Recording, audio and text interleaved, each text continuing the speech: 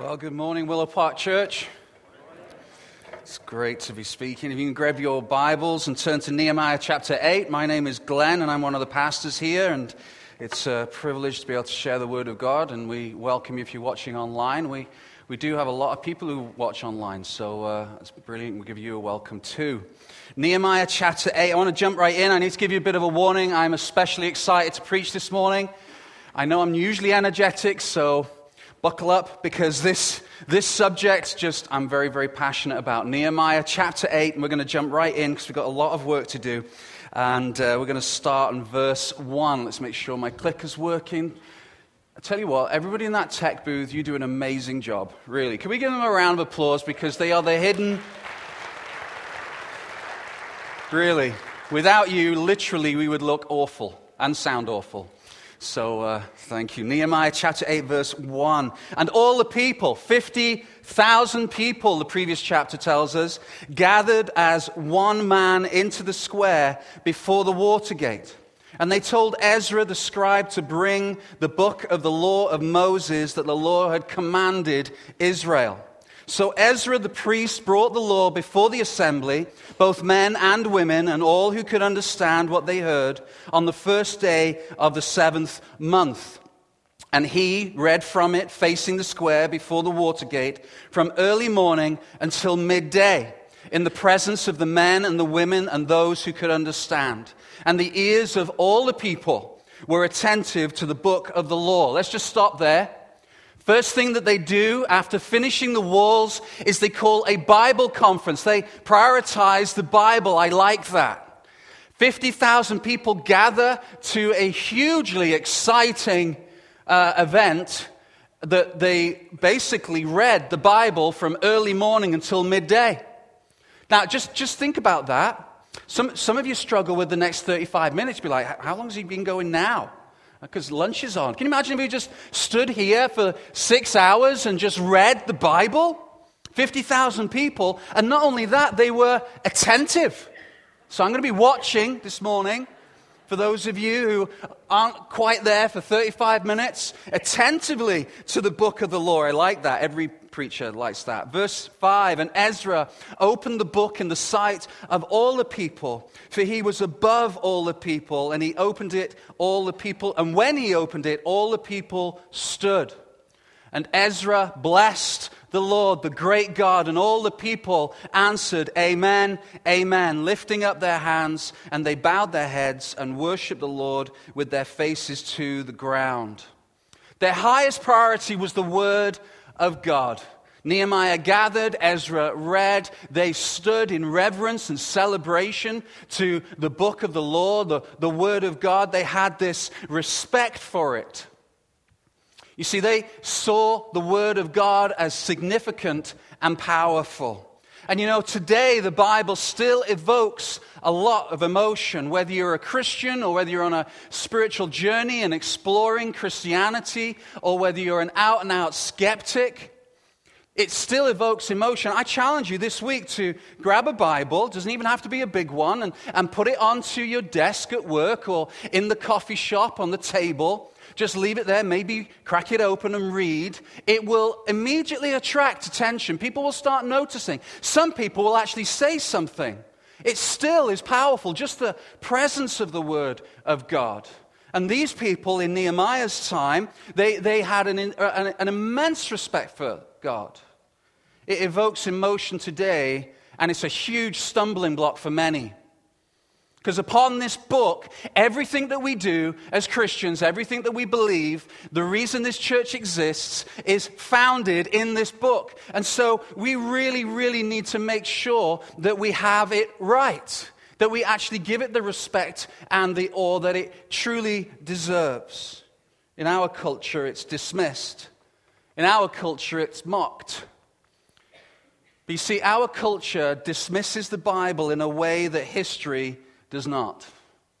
Our society, because they've watched a 3-minute video on YouTube, think that they know everything there is to know about the Bible and it's filled with contradictions and it's just nonsense. Whereas history would actually say, no, we cannot dismiss this. Let me just show you a few. I'm going to fly by very, very quickly, and I hope my clicker works. Let's just look at some of the people in history that not only made a significant impact on our culture and indeed the world, but they were Bible-believing people. There was no problem for them meshing science and Bible together. So let's start with Copernicus. He was an astronomer, and how hipster is he? He was way, way ahead of his time. Sir Francis Bacon, the philosopher. We've got Kepler, mathematician and astronomer. We have, and he's got chopsticks. No, I'm joking. They're not chopsticks. I think they're barbecue tongs. Galileo, the astronomer. We have Descartes, the mathematician. We have Pascal, mathematician, physicist, inventor, writer, theologian. Look at what Pascal said. Not only do we not know God except through Jesus Christ, we do not know ourselves except through Jesus Christ. We have Isaac Newton, the optics and mechanics and mathematics. Already we can see that even though culture may dismiss this book, history does not. Faraday, physics, electricity and magnetism. Mendel, mathematician and genetics. A little bit closer to our time now, we have Kelvin, physics. We have Max Planck, quantum theory. We have modern day Francis Collins, who is one of the leading scientists for the Human Genome Project, Christian. We have Lisa Meitner, nuclear fission. We have Andrew Pinsent, who is one of the top scientists in the CERN, the nuclear reactor. And then finally, we have Mike Hume, one of the leading climatologists in the world. You see, culture might dismiss the Bible. History does not.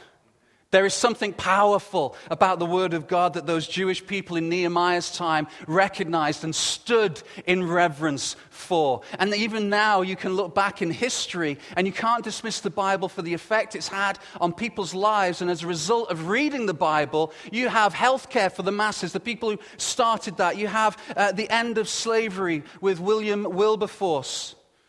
You can look at the modern day, the workers' rights, the protection agencies. All these started from people who believed in the Bible.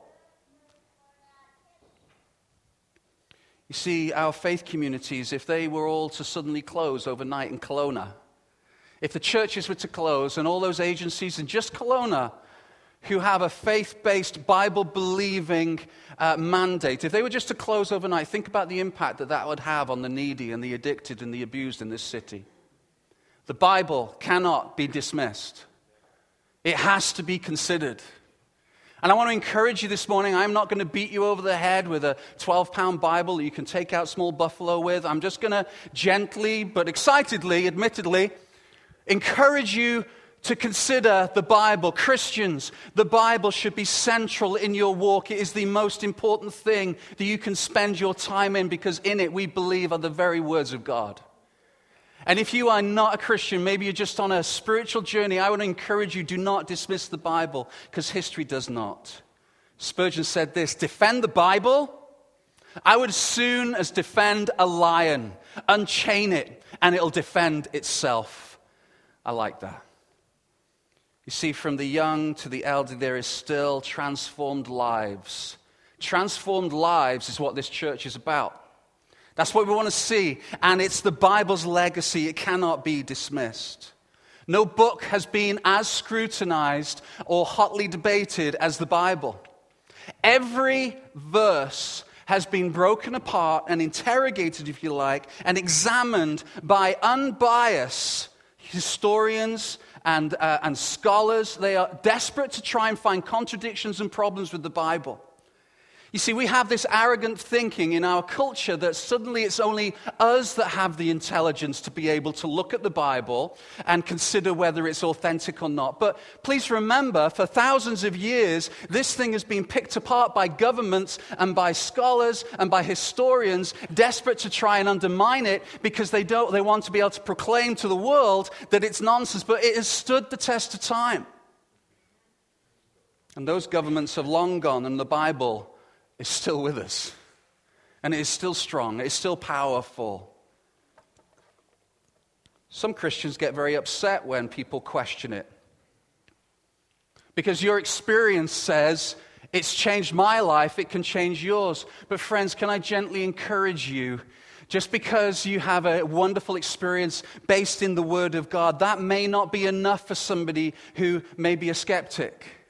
You need to know why the Bible is authentic. You need to know, you need to study it, you need to dig into it, you need to be able to give a case for it, while remembering what Spurgeon said, it will do what the Bible does. But you need to be able to say, this is why I base my life upon the Word of God. And so I actually believe that the Bible should be the most scrutinized book of all time. Because if the claims of the Bible are true, does that not have an incredible impact on every life in this world? Because if the claims of this Bible are true, this is the inspired Word of God. That this contains the ultimate truth in life. We cannot dismiss it. If there's a slight chance, those of you who are just trying to figure things through, if there's a slight chance that this Bible and its words that you find in it are true, then surely we should be dedicating our life to examining it and scrutinizing it and reading it and studying it. Because the implications of this being true, because of the issues of life, of death, of destiny and purpose are found in this book. We cannot ignore it. Friends, our culture might dismiss it. Christians, you cannot. Those who are actually genuinely on a faith journey, you cannot dismiss the Bible because history resonates and echoes with the legacy of transformed lives as a result of this book. We should read it. We should question it. We should study it. We should investigate its history. We should analyze its integrity. We should never, ever dismiss it, though. It has stood the test of time, and I believe it always will. But it's not me to convince you. I could give a really good case this morning as to why the Bible is authentic and right, but you can approach the Bible in a number of different ways. You can approach the Bible in a mindset of it's not true, there is no God, and you can read it in that lens, and that's the kind of the cynical skeptic. Or you can approach the Bible in such a way with an open heart, even skeptical, but with an open heart that possibly there must be something in this that has created so many transformed lives. And so I want to encourage you this morning just to put aside your assumptions. Christians, as you listen to this, be encouraged. In your hands, I hope, because it is church, you all brought your Bibles, right? Okay, it's going very quiet then. Very non-charismatic. Yeah, no, I didn't. It's on my phone as you get rid of Facebook. But in your hands is the inspired Word of God. It's not a gift. Is it central to your life? 40 authors, 66 books, 1,500 years, 3 different languages, different locations, and yet intricately and beautifully connected with one theme, and that theme's name is Jesus Christ. This book is not a manual for life. By saying that, we put ourselves as central. In the beginning, Glenn. No. In the beginning, God. This is God's love story to the world about Jesus Christ. And the Old Testament points to him. The New Testament proclaims him and celebrates him. It's about Jesus Christ. That's what this book is about. And all these authors and all these languages and all across all the years and different locations all points to Jesus with please hear me, no contradictions. But Glenn, there are contradictions because I watched that YouTube video, remember? Some spotty kid in front of their video told me there was lots of contradictions. So it must be true. Because everything on the internet is right and correct. Am I right? No. There are no contradictions because even just a slightly decent commentary will show you how this Bible has no contradictions. Now, please be assured, remember, this book is the most scrutinized book in history. And scholars and historians who I want to suggest, certainly in my case, far smarter than me, possibly smarter than some of you. I don't want I don't want to assume, but they have scrutinized this and not found this book wanting. They have scrutinized it and not found contradictions. And these aren't Christians who are looking into it. These are people who have every desire to find contradictions. I want to encourage you to research, not just to watch what culture says. Last month, I heard about this story that I thought was an excellent illustration as to what I'm talking about the importance of equipping yourselves well and having the right attitude towards the Bible.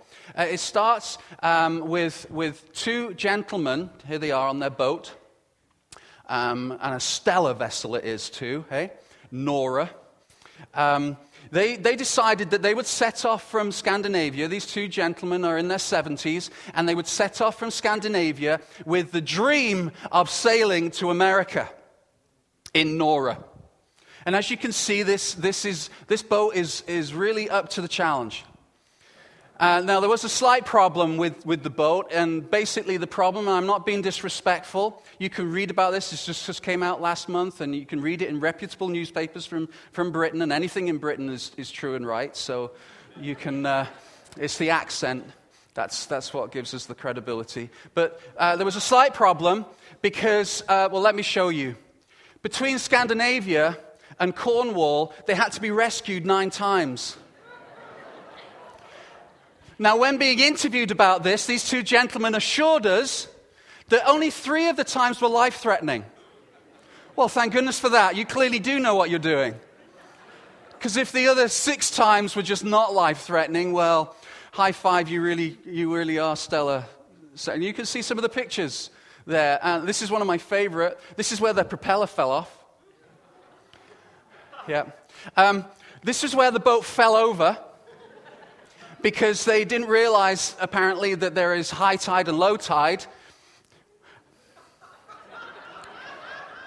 And they forgot to tie the mast to the dock, and they went to the pub, came back, and the tide had gone out and their boat had fallen over. But it doesn't stop there. Here they are. I think it's just such a great photo. I love that. Oh, dear. But not only that, they set fire to the boat with a candle that they hadn't blown out properly, that they were using for navigation. Now, so here's the issue. Here's how it connects.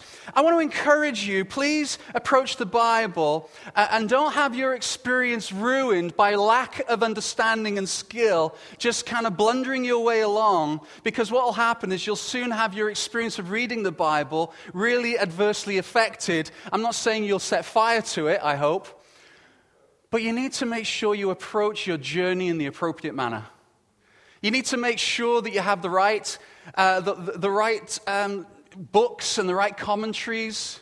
I'm not saying you necessarily need to have them all as Christian insights, but at least have the right things, not just YouTube, because your experience will be adversely affected. 1947, the Dead Sea Scrolls, or at least a large part of them, were discovered. The Dead Sea Scrolls show that these date back from anywhere between 500 BC and 1 AD. And these scrolls represent every Old Testament book. Now, please understand, the Jewish canon was set by Jews for Jews, not for Christians. So the Jewish canon set by the historians, it was set. Jesus refers back to nearly every book in the Old Testament. But the Old Testament books that proclaim the good news of Jesus Christ were set by the Jewish historians. I love that. I love how God uses people. And it was set by the Jewish historians, and it is virtually identical to the manuscripts that we have used to get our translations from. The only mistakes that they found were spelling mistakes. And you can see one right there, if you look really carefully. You've probably already spotted that. The whole Old Testament points to Jesus and what he taught. The Old Testament was confirmed by Jewish historians, and it was confirmed by Jesus Christ himself. The New Testament was compiled. The canon was certainly not finally confirmed, but was pretty much complete in 170 AD with the Muratorian canon. Each gospel was written. Please, if you hear that the gospels or the books in the New Testament were written hundreds of years later, that is not true. There are some books that have been written that say that they should be in the canon of the New Testament, but they were written hundreds of years later. The books that you have here were written between 30 and 60 years after Jesus' death. So there were still living witnesses that could point and go, that's not true. That didn't happen. But in fact, the New Testament writers have the confidence to actually point to many different witnesses. In fact, in Mark 15, verse 21, Mark encourages for people to actually go and talk to the guy who carried the cross of Jesus Christ. Now imagine if that guy had a lot of people knocking on his door. Well, did you carry the cross? No. Who? So he was so confident because of all these witnesses. Over 500 people saw the risen Christ. People who had every vested interest in contradicting these historical events. There is no historical record of any contradiction from any Pharisee or Sadducee or ruler, anybody who didn't like Christianity. There's nothing. So that you can be confident that this book is authentic, historically accurate, and is not filled with contradictions. And as a Christian, I would say, friends, you hold in your hands the inspired word of the living God, pointing to Jesus Christ and his good news. There is no, and this is not me saying this is well known, you can look this into yourself, when it comes to the number of manuscripts and accuracy and early dating, there is no rival in the ancient world to this book. In its 99.96%, they say, accurate from original manuscripts. Frederick Kenyon from the British Museum said this: the last foundation for any doubt that the Scripture have come down to us substantially as they were written has now been removed. Notice this last sentence. Both the authenticity and the general integrity of the books of the New Testament may be regarded as finally established. And Frederick, I say a hearty amen to that. Because if the world can say that about the Bible, surely as Christians we can too. But Glenn, the biblical teaching of the Bible is so culturally outmoded and regressive. What about gender roles? What about its views on sex? What about slavery? What about polygamy? All these things that you find in the Bible. Can I say very, very quickly, a careful reading of those scriptures that are for some the biggest stumbling block, and a basic commentary will show you that oftentimes they've been misinterpreted and not taught well. I want to encourage you to consider the major teachings first. The person, the work of Jesus Christ. You see, take gender roles, for example. You are going to get a myriad of different thoughts about how gender and the role of men and women in the family. You're going to get so many different views, even within Christendom. Different churches have different views. But one thing you will find that is a non-negotiable is Jesus Christ lived, died, rose again, and is our Savior. Focus on that central teaching before digging in and having the other things as a stumbling block. Maybe as you look through his lens, you'll find that there's some surprises in what the Bible says. Perhaps you can't accept the Bible because of what it says about sexuality or gender roles. It's just like, Glenn, there's this verse, and I just can't, this whole section, this teaching, I can't get over it. I can't believe in the Bible because of this. And I want to encourage you, look at Jesus. Look at what he says. Look at what the New Testament says. Let's talk about that. Yeah, I'd love to. But the big issues, the mega themes, on which issues of life and death and purpose and destiny hang, consider those. I really appreciate what Timothy Keller said. He says, are you saying that because you don't like what the Bible says about sex, that Jesus couldn't have been raised from the dead? You see, there's a wide gap, right? What about your eternal destiny? And do we honestly think, are we naive enough to think that we perhaps are exploring a God that is just going to agree with everything that you and I think? You know, well, this can't be right because I don't agree. I'm going to put it back on the shelf. That's an incredibly arrogant point of view. See, I serve a God that challenges me. I open the Bible and I don't read it, it reads me. Sometimes I close the Bible and I take a deep breath and I say, God, that's tough. That's a difficult scripture, Lord. But as you look at the big themes of the Bible, Jesus Christ, here's what I know. God, you are loving, you are kind, you are merciful. You are filled with grace. You know the Alpha to the Omega. You know every intricate part of the story of my life. You know how it all entwines, whether it be the reflection in the sea, you're part of that, or whether it be the largest things that happen in this world, you are part of that. And so if I can look through these scriptures that I don't understand through that lens, then I can be confident in you. And I can be confident in your plan. Because how arrogant it would be of me to say, no, that can't be right. And I've said this before, it would be paramount to saying, well, I've never been to Australia, therefore it cannot exist. I cannot visibly see electricity, so therefore it cannot. Oh, apparently it does. You know, we need to be careful in our approach to the Bible. In fact, we should stand like those early Jewish nation in honor because it's an affront and because it creates in our thinking a new paradigm. It transforms us. Because this Bible, even though we can look at history and culture and different things, ultimately this Bible changes and transforms lives. Really quickly, reading the Bible increases our faith. In Romans 10, verse 17, it says, so faith comes by hearing, and hearing through the word of Christ. Can I tell you, can I challenge you, that if you spend time every day reading this word, Christians, skeptics, friendly skeptics, not so friendly skeptics, you know, everybody in this room, if you just took the time, you'll find that this Bible will somehow start changing you. I love the stories of out and out, angry atheists. I don't understand. And I don't understand why atheists are so angry at a God that they don't believe in. It always fascinates me. But I've read stories of out and out atheists like, right, even though 2,000 years worth of scholars and theologians and historians have tried to prove this Bible wrong, I'm going to start the journey. I'm going to prove it wrong. And then within a few months they become Christians. Love it. There's power in the Bible. It increases faith. Because it introduces you to Jesus. Spurgeon is one of my heroes. C.S. Lewis is another one of my heroes. And I love the simplicity of the challenge that he gives when it comes to Jesus. He says, when you read the Bible, you have got to make a decision. Either Jesus is a liar and everything that he says is a lie. Or he's a lunatic and he just didn't know what he was doing and he was crazy.